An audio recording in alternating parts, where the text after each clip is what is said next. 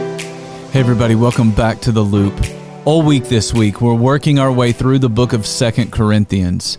Today I want to take a look at a few verses in chapter 2, and I want to ask you to think with me about forgiveness.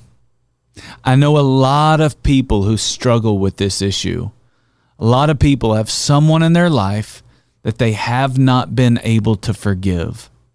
Instead of forgiving, they're holding on to a grudge. And so before I read the verse, be honest with me. Is there someone in your life that you have not been able to forgive? I know that forgiving that person may be the hardest thing you will ever do, but I also think that it may be one of the best things you will ever do.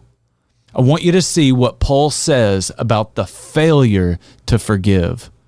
In 2 Corinthians chapter 2, verse 5, Paul says that when someone offends you or hurts you, it causes you grief, but it usually causes other people grief as well. The people in your life who really do care about you, your family, your parents, your closest friends, they feel the pain that you feel. Your ability to move past it makes it hard for them to move past it. In essence, you and the people that you're closest to stay stuck in grief and maybe even in a place of bitterness. For your sake and for their sake, you need to forgive. Forgiveness is not only good for us and those that we care about, it's good for the person who has hurt us as well.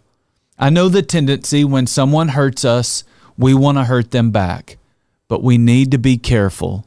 Paul says in verse 7, as a follower of Jesus, you ought to forgive and comfort him so that he will not be overwhelmed by excessive sorrow. When people hurt you, most of them feel bad about it. While they should feel bad about it, they shouldn't feel bad about it forever. At some point, the sorrow they feel, it can become excessive. Just like grief and unforgiveness can keep you from moving forward in your life, guilt can keep them from being able to move forward in their life.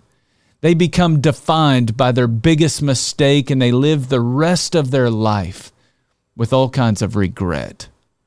This is why Paul says that we should forgive, we should comfort, and we should reaffirm our love for one another.